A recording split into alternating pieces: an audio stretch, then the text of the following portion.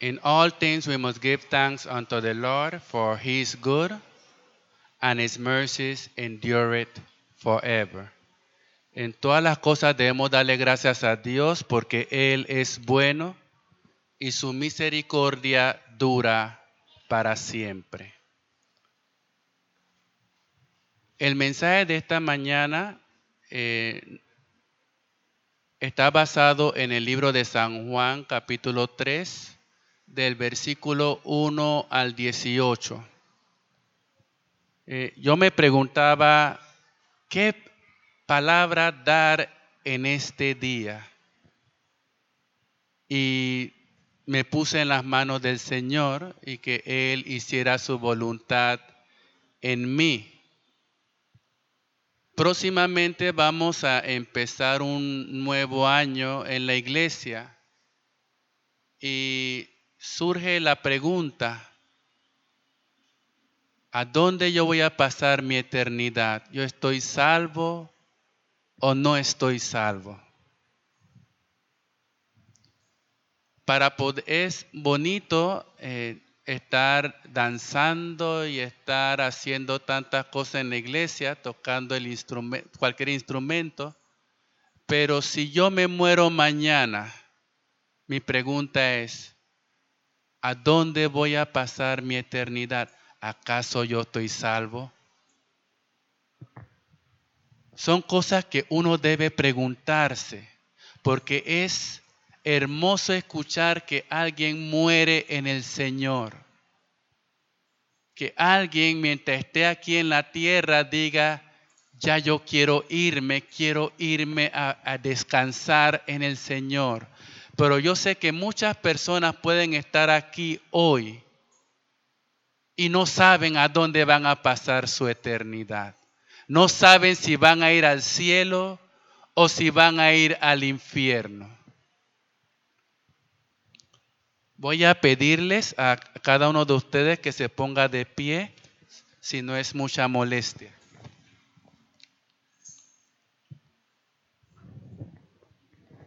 Mientras leemos San Juan capítulo 3, del versículo 1 al 18.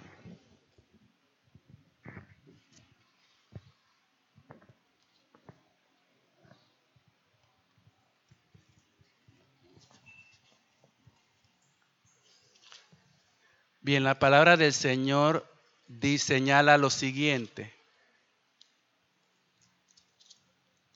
Había un hombre de los fariseos que se llamaba Nicodemo, un principal entre los judíos. Este vino a Jesús de noche y le dijo, Rabí, sabemos que has venido de Dios como maestro, porque nadie puede hacer estas señales que tú haces si no está Dios con él. Respondió Jesús y le dijo, de cierto te digo, que el que no naciere de nuevo no puede ver el reino de Dios. Nicodemo le dijo, ¿cómo puede un hombre nacer siendo viejo? ¿Puede acaso entrar por segunda vez en el vientre de su madre y nacer?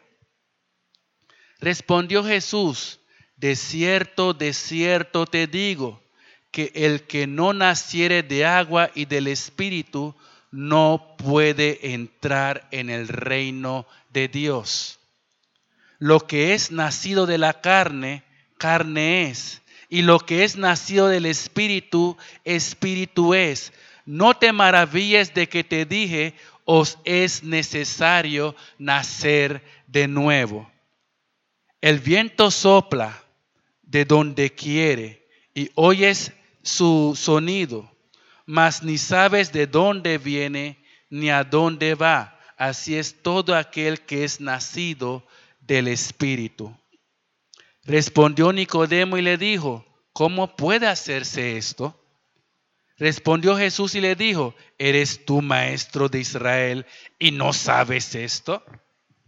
De cierto te digo, que lo que sabemos, hablamos, y lo que hemos visto, testificamos, y no recibís nuestro testimonio. Si os he dicho cosas terrenales y no creéis, ¿cómo creéis si os dijeres las celestiales? Nadie subió al cielo, sino el que descendió del cielo, el Hijo del Hombre que está en el cielo. Y como Moisés levantó la serpiente en el desierto, así es necesario que el Hijo del Hombre sea levantado, para que todo aquel que en él cree no se pierda, mas tenga vida eterna, porque de tal manera amó Dios al mundo, que ha dado a su Hijo unigénito, para que todo aquel que en él cree no se pierda, mas tenga vida eterna. Porque no envió Dios a su Hijo al mundo para condenar al mundo, sino para que el mundo sea salvo por él. El que en él cree no es condenado, pero el que no cree ya ha sido condenado porque no ha creído en el nombre del unigénito Hijo de Dios. Oremos. Amado Padre Celestial, te damos gracias por ser Dios, por permitirnos estar aquí una vez más en tu santa presencia. Te pido en este día, oh Dios, que si hay alguien que necesita aceptarte como tu Salvador personal, dale esa energía, esa fuerza, oh Dios, para que pueda venir ante ti. Si hay alguien que en este día necesita reedificar su vida, empezar desde cero en este nuevo año que se avecina, oh Dios, dale esa sabiduría para que pueda venir a ti. Dale esa confianza, esa fe para que pueda reconocerte nuevamente como su Señor y Salvador. Te pido, Dios, todo esto en el nombre de Jesús. Amén y amén. Pueden sentarse.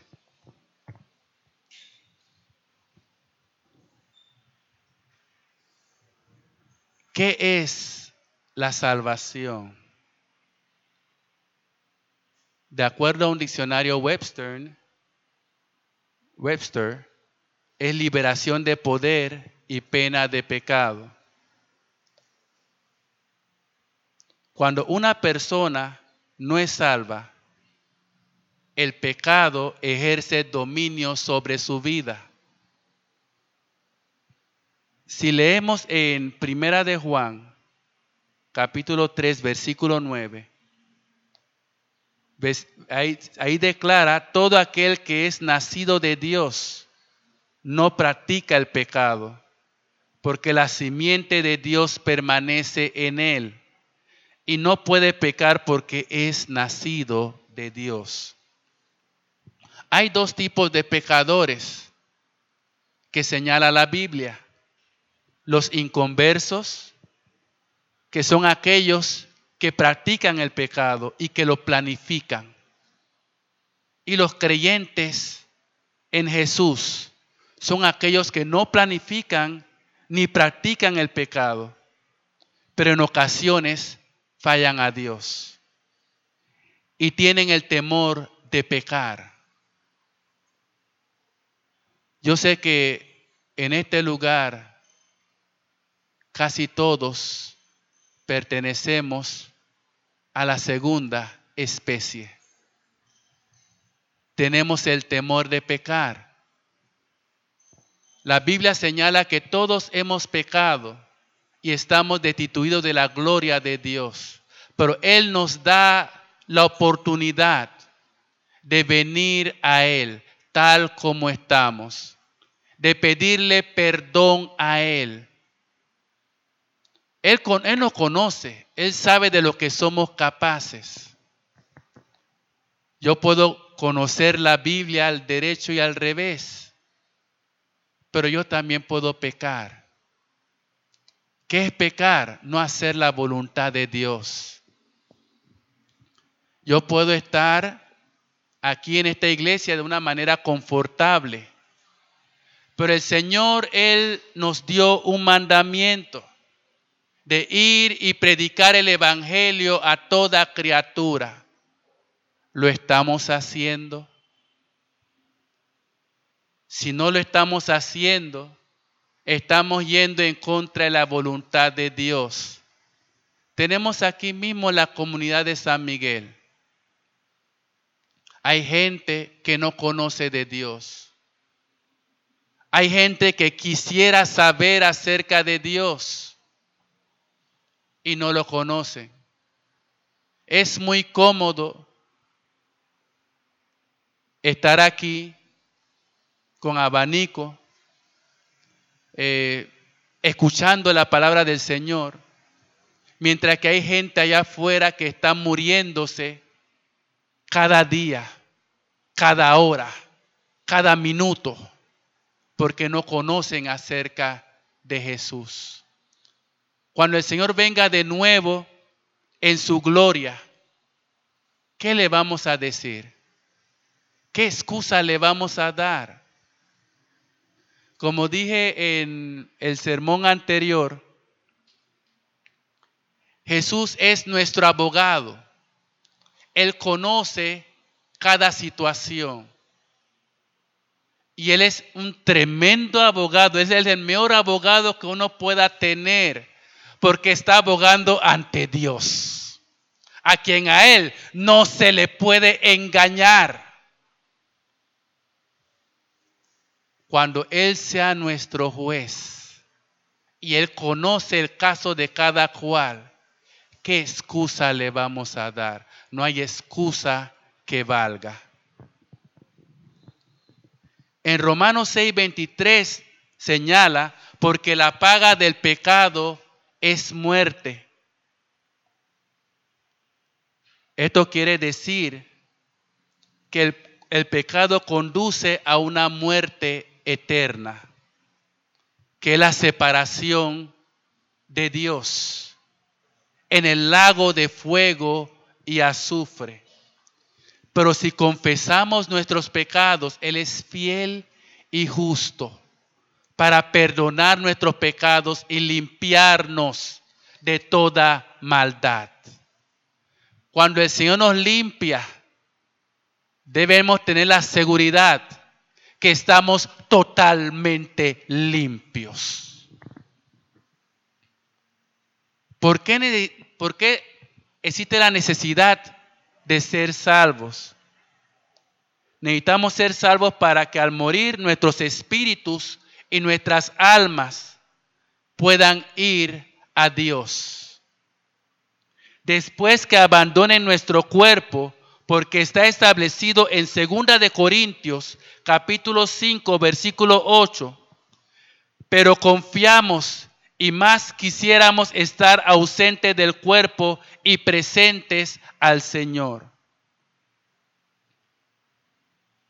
No solamente necesitamos ser salvos para que al morir estemos con Dios, sino también para que nuestro nombre esté inscrito en el libro de la vida.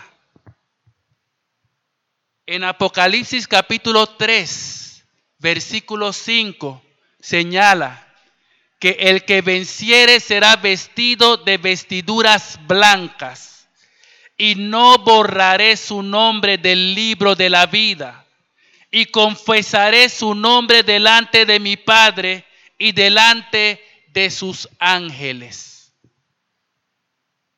También necesitamos ser salvos para nacer de nuevo como hijos de Dios.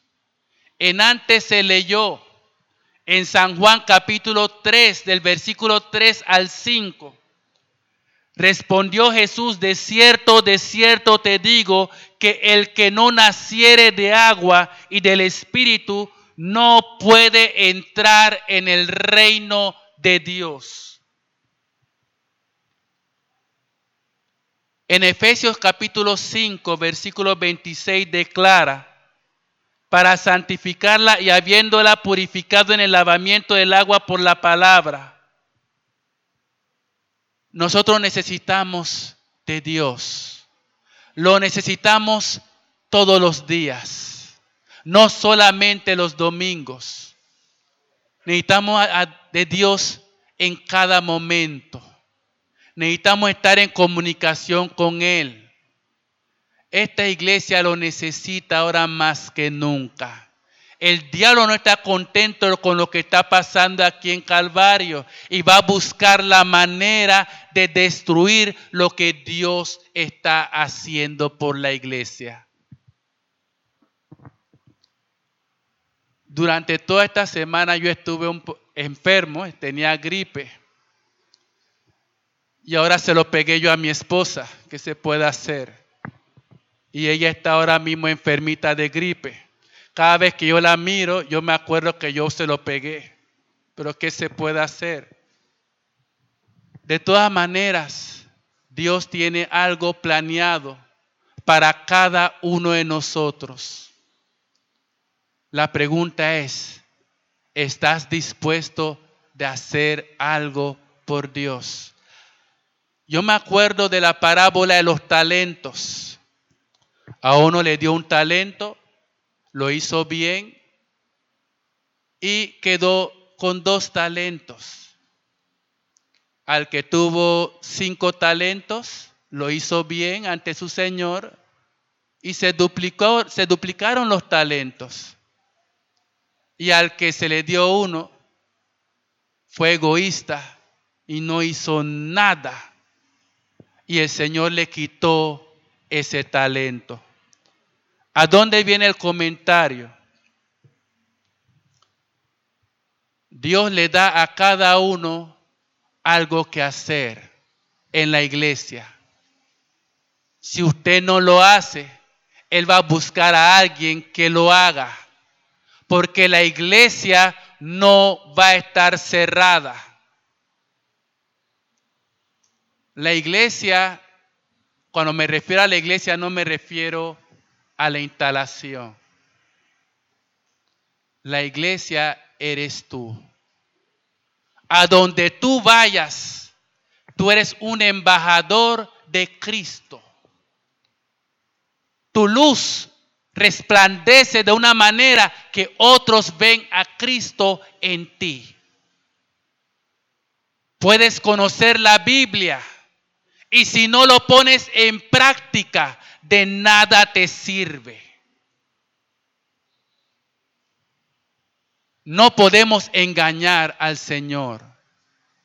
Él conoce nuestro corazón. En San Mateo capítulo 5, versículo 8, señala, bienaventurados los de limpio corazón, porque ellos verán a Dios. Cuando el Señor nos juzgue a cada uno de nosotros, Él va a ver nuestro corazón. Y al ver nuestro corazón, Él va a conocer todo acerca de nosotros. Bueno, Dios lo sabe todo. A Él no se le puede engañar. Jesús es nuestro abogado y va a ser nuestro juez. Y no hay caso que Él haya perdido.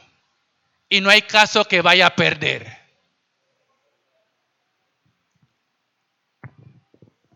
¿Cómo somos salvos?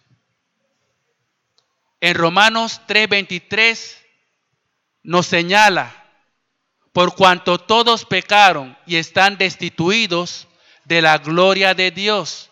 Y en 1 de Juan capítulo 1 versículo 9 señala, si confesamos nuestros pecados, Él es fiel y justo para perdonar nuestros pecados y limpiarnos de toda maldad. También en Romanos capítulo 10 versículo 9 y 10 señala que si confesares con tu boca que Jesús es el Señor y creyeres en tu corazón que Dios le levantó de los muertos, serás salvo. Porque con el corazón se cree para justicia, pero con la boca se confiesa para salvación. También podemos ser salvos si observamos Santiago capítulo 2, versículo 26, que señala, porque como el cuerpo sin espíritu está muerto, así también la fe sin obras es muerta. Por lo tanto, Sed hacedores de la palabra y no tan solo oidores, engañándoos a vosotros mismos. Eso se observa en Santiago capítulo 1, versículo 22. De ahí surge una pregunta. ¿Quién puede ser salvo? Juan 3:16 señala, porque de tal manera amó Dios al mundo que ha dado a su Hijo unigénito para que todo aquel que en Él cree no se pierda, mas tenga vida eterna.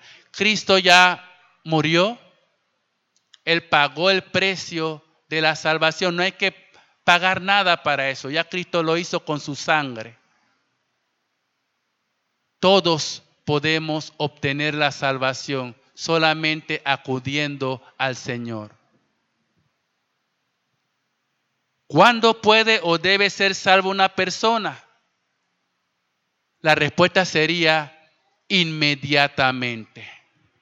Ya que en 2 Corintios capítulo 6, versículo 2, indica que ahora, he aquí, ahora el tiempo aceptable, he aquí, ahora es el día de la salvación. Existe una pregunta. ¿Se puede perder la salvación?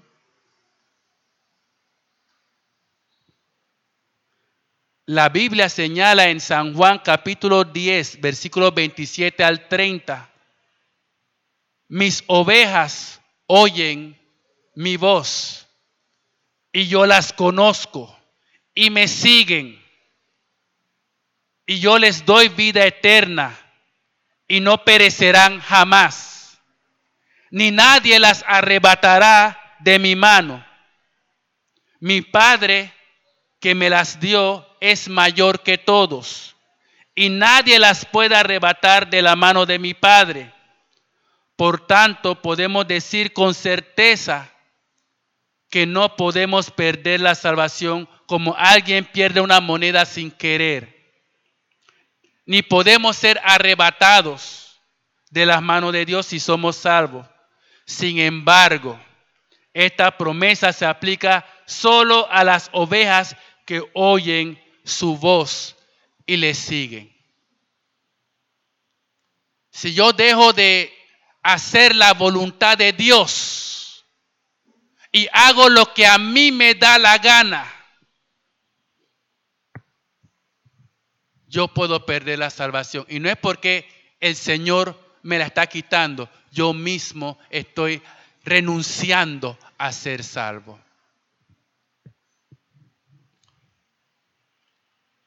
Hay 7 pasos que conocemos muy bien para ser salvos. Primeramente, oír la palabra de Dios. Es el primer paso. La Biblia señala que la fe es por el oír y el oír es por la palabra de Dios.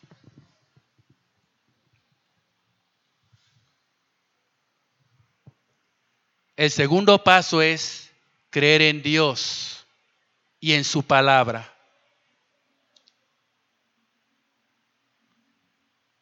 En Marcos capítulo 16, versículo 16, señala, el que cree en el Hijo tiene vida eterna. En San Juan capítulo 3, versículo 36, pero el que rehúsa creer en el Hijo no verá la vida, sino que la ira de Dios está sobre él. Necesitamos no solamente oír la palabra de Dios, sino ponerla en práctica, creyendo en Dios. Ya hemos escuchado que el primer paso es oír la palabra de Dios. El segundo paso es creer en Dios. El tercer paso es recibir a nuestro Señor Jesucristo como su Salvador personal. En San Juan capítulo 5, versículo 43. El que me rechaza y no recibe mis palabras, tiene quien le juzgue. Además, el que recibe al que yo enviare, me recibe a mí. El que me recibe a mí, recibe al que me envió. Necesitamos conocer más de Dios. Cuando uno acepta al Señor como su Salvador personal, las cosas cambian. Mi viejo yo muere. Soy una nueva criatura. Quiero servir al Señor. Quiero dar lo mejor de mí. Pero en la iglesia hay muchos miembros. Cristo es la cabeza y todos somos miembros del cuerpo de Cristo. Necesitamos de Dios. Lo necesitamos ahora más que nunca. Como cuarto paso es arrepentirse de todos sus pecados. Cuando uno se arrepiente y lo hace de verdad, uno puede decaer, porque el diablo va a buscar de alguna manera de que uno caiga. Pero si yo lo hice de verdad, el Señor está esperando a que nosotros regresemos a Él, le pidamos perdón y que encomendemos nuestra vida nuevamente a Él. Eso es lo que Él espera de cada uno de nosotros. Y si estamos aquí, es porque el Señor nos ha dado la oportunidad de regresar a Él, tal como estamos. La pregunta es, ¿estás dispuesto a regresar al Señor? Tal como usted está. Hoy es el día aceptable del Señor. Mañana puede ser muy tarde. Mañana no es prometido para nadie.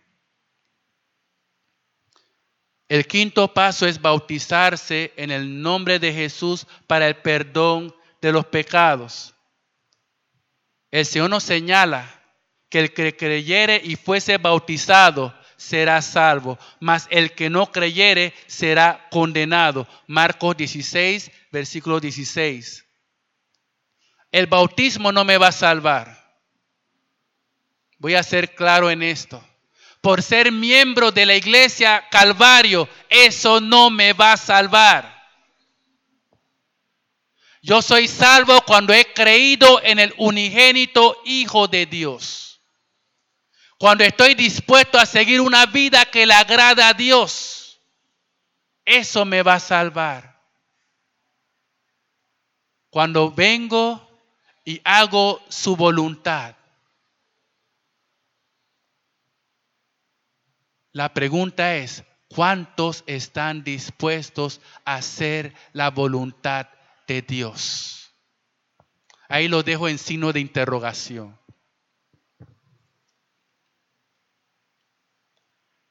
Como sexto paso, el bautismo del Espíritu Santo.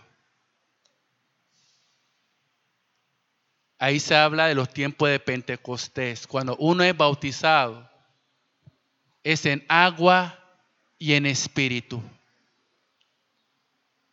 Cuando el Espíritu entra dentro de ti, eres un embajador de Dios. Yo puedo tener tantas cosas escritas aquí y dejas todo en las manos de Dios. El Dios de Abraham, el Dios de Isaac, el Dios de Jacob, me usa como un instrumento y no es lo que yo quiera decir, sino lo que Dios quiere que yo diga. Eso es cuando uno se deja guiar por el Espíritu Santo. Cuando uno se deja guiar del Espíritu Santo, es algo maravilloso. Uno no lo puede describir con palabras. Y uno se da cuenta de que Dios es bueno. Dios es maravilloso. Somos nosotros los que le fallamos a Él constantemente, pero Dios nunca falla. Finalmente, perseverar hasta el fin. El Señor nos señala que el que persevera hasta el fin, ese es salvo. Cuando uno acepta al Señor, suceden cosas y son maravillosas. Porque para mí el vivir es Cristo y el morir me es ganancia. Cuando uno ama a Dios, uno está dispuesto a salir. Aunque te maten, no importa.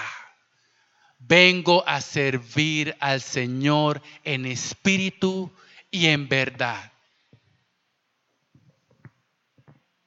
En este día yo me acuerdo de muchas personas que pasaron por este púlpito. Estuvo el pastor Silly, que hizo la voluntad de Dios. Y yo sé que Él está descansando en este momento, esperando esa corona de vida. No solamente el pastor Silly, me acuerdo del pastor Cooper, que él estaba profetizando desde su lecho de muerte allá en el hospital. Y él no podía esperar hasta que el Señor viniese. Él estaba cantando y gozoso allá en el hospital. A él no le importaba el dolor que él sentía. Él no paraba de alabar a Dios. Y así como esos dos grandes hombres que pasaron por este púlpito, me acuerdo de la hermana Burke, que murió recientemente. Era una alegría que estaba dentro de ella. Sí, yo jamás la vi molesta y si alguien la vio debió ser el esposo, pero yo jamás la vi molesta. Y ella siempre estaba contenta con compartir la palabra de Dios, inclusive en la escuela dominical. Tuve el privilegio de compartir a ella la cena del Señor. Y ella no paraba de alabar a Dios, de adorar a Dios. Así como ella, muchas personas que hemos conocido y que ya se han ido, pero han dejado un legado en esta iglesia de ir y evangelizar a toda aquella persona que no conoce de Dios. La escuela dominical es importante. Se necesitan obreros para hacer la voluntad de Dios. Los niños necesitan conocer más y más acerca de la palabra de Dios y se aprende mucho en la escuela dominical. Lo de la prédica es una parte importante. No quiero que me malentiendan, pero la escuela dominical es sumamente importante. Es esencial. Allí se aprende mucho acerca de la palabra del Señor. Por eso exhorto a cada persona que se encuentra aquí, a partir del día 21, domingo 21, vamos a empezar la escuela dominical año 2018, año 2019. Por eso se les tiende esa invitación Lo digo a nombre de los maestros que estarán deseosos de esperarlos y por parte de parte de Leida, que es la asistente, ¿sí? de la persona encargada de la escuela dominical, quien les habla, ¿sí? Pero necesitamos oraciones, necesitamos ponernos en las manos de Dios para que Él haga su voluntad. Oremos. Padre Celestial, te damos gracias por habernos permitido estar aquí una vez más en tu presencia. Te pido, Dios, que estés con cada niño, con cada adolescente, con cada músico, con cada persona que está a cargo de los menesteres de la iglesia, oh Dios. Te pido, Dios, que tomes control de este lugar, para que cada miembro, cada persona que esté aquí, vaya hacia allá afuera a evangelizar, para que otras personas conozcan de ti. Tú nos diste ese mandato, oh Dios, para ir y predicar el evangelio a toda criatura. Venimos a ti, oh Dios. Tú sabes la necesidad de cada persona que está aquí. Si hay alguien que está enfermo, que venga a ti, oh Dios. Si hay alguien que tiene alguna necesidad, que venga a ti, oh Dios. Porque sabemos que contigo todo es posible. Te pedimos, oh Dios, que tomes control en este día también de la cena del Señor que se va a estar distribuyendo cuando termine el culto de este día, oh Dios. Te pido, Dios, que estés con el pastor Frank Archbold, a donde él esté, oh Dios, con su familia. También te pido, oh Dios, que estés con el diácono Burke. Él te necesita, oh Dios, más que nunca. Dale confort, oh Dios. Él te necesita y Él te ama más que nunca. Te pido, Dios, que estés con su familia. Que estés no solamente con él, oh Dios, sino con cada enfermo que se encuentra en sus aposentos, oh Dios. Sabemos que tú eres un Dios de sanidad. Sabemos que contigo todo es posible. Por eso acudimos a ti. Te pedimos todo esto en el nombre de Jesús. Amén y amén.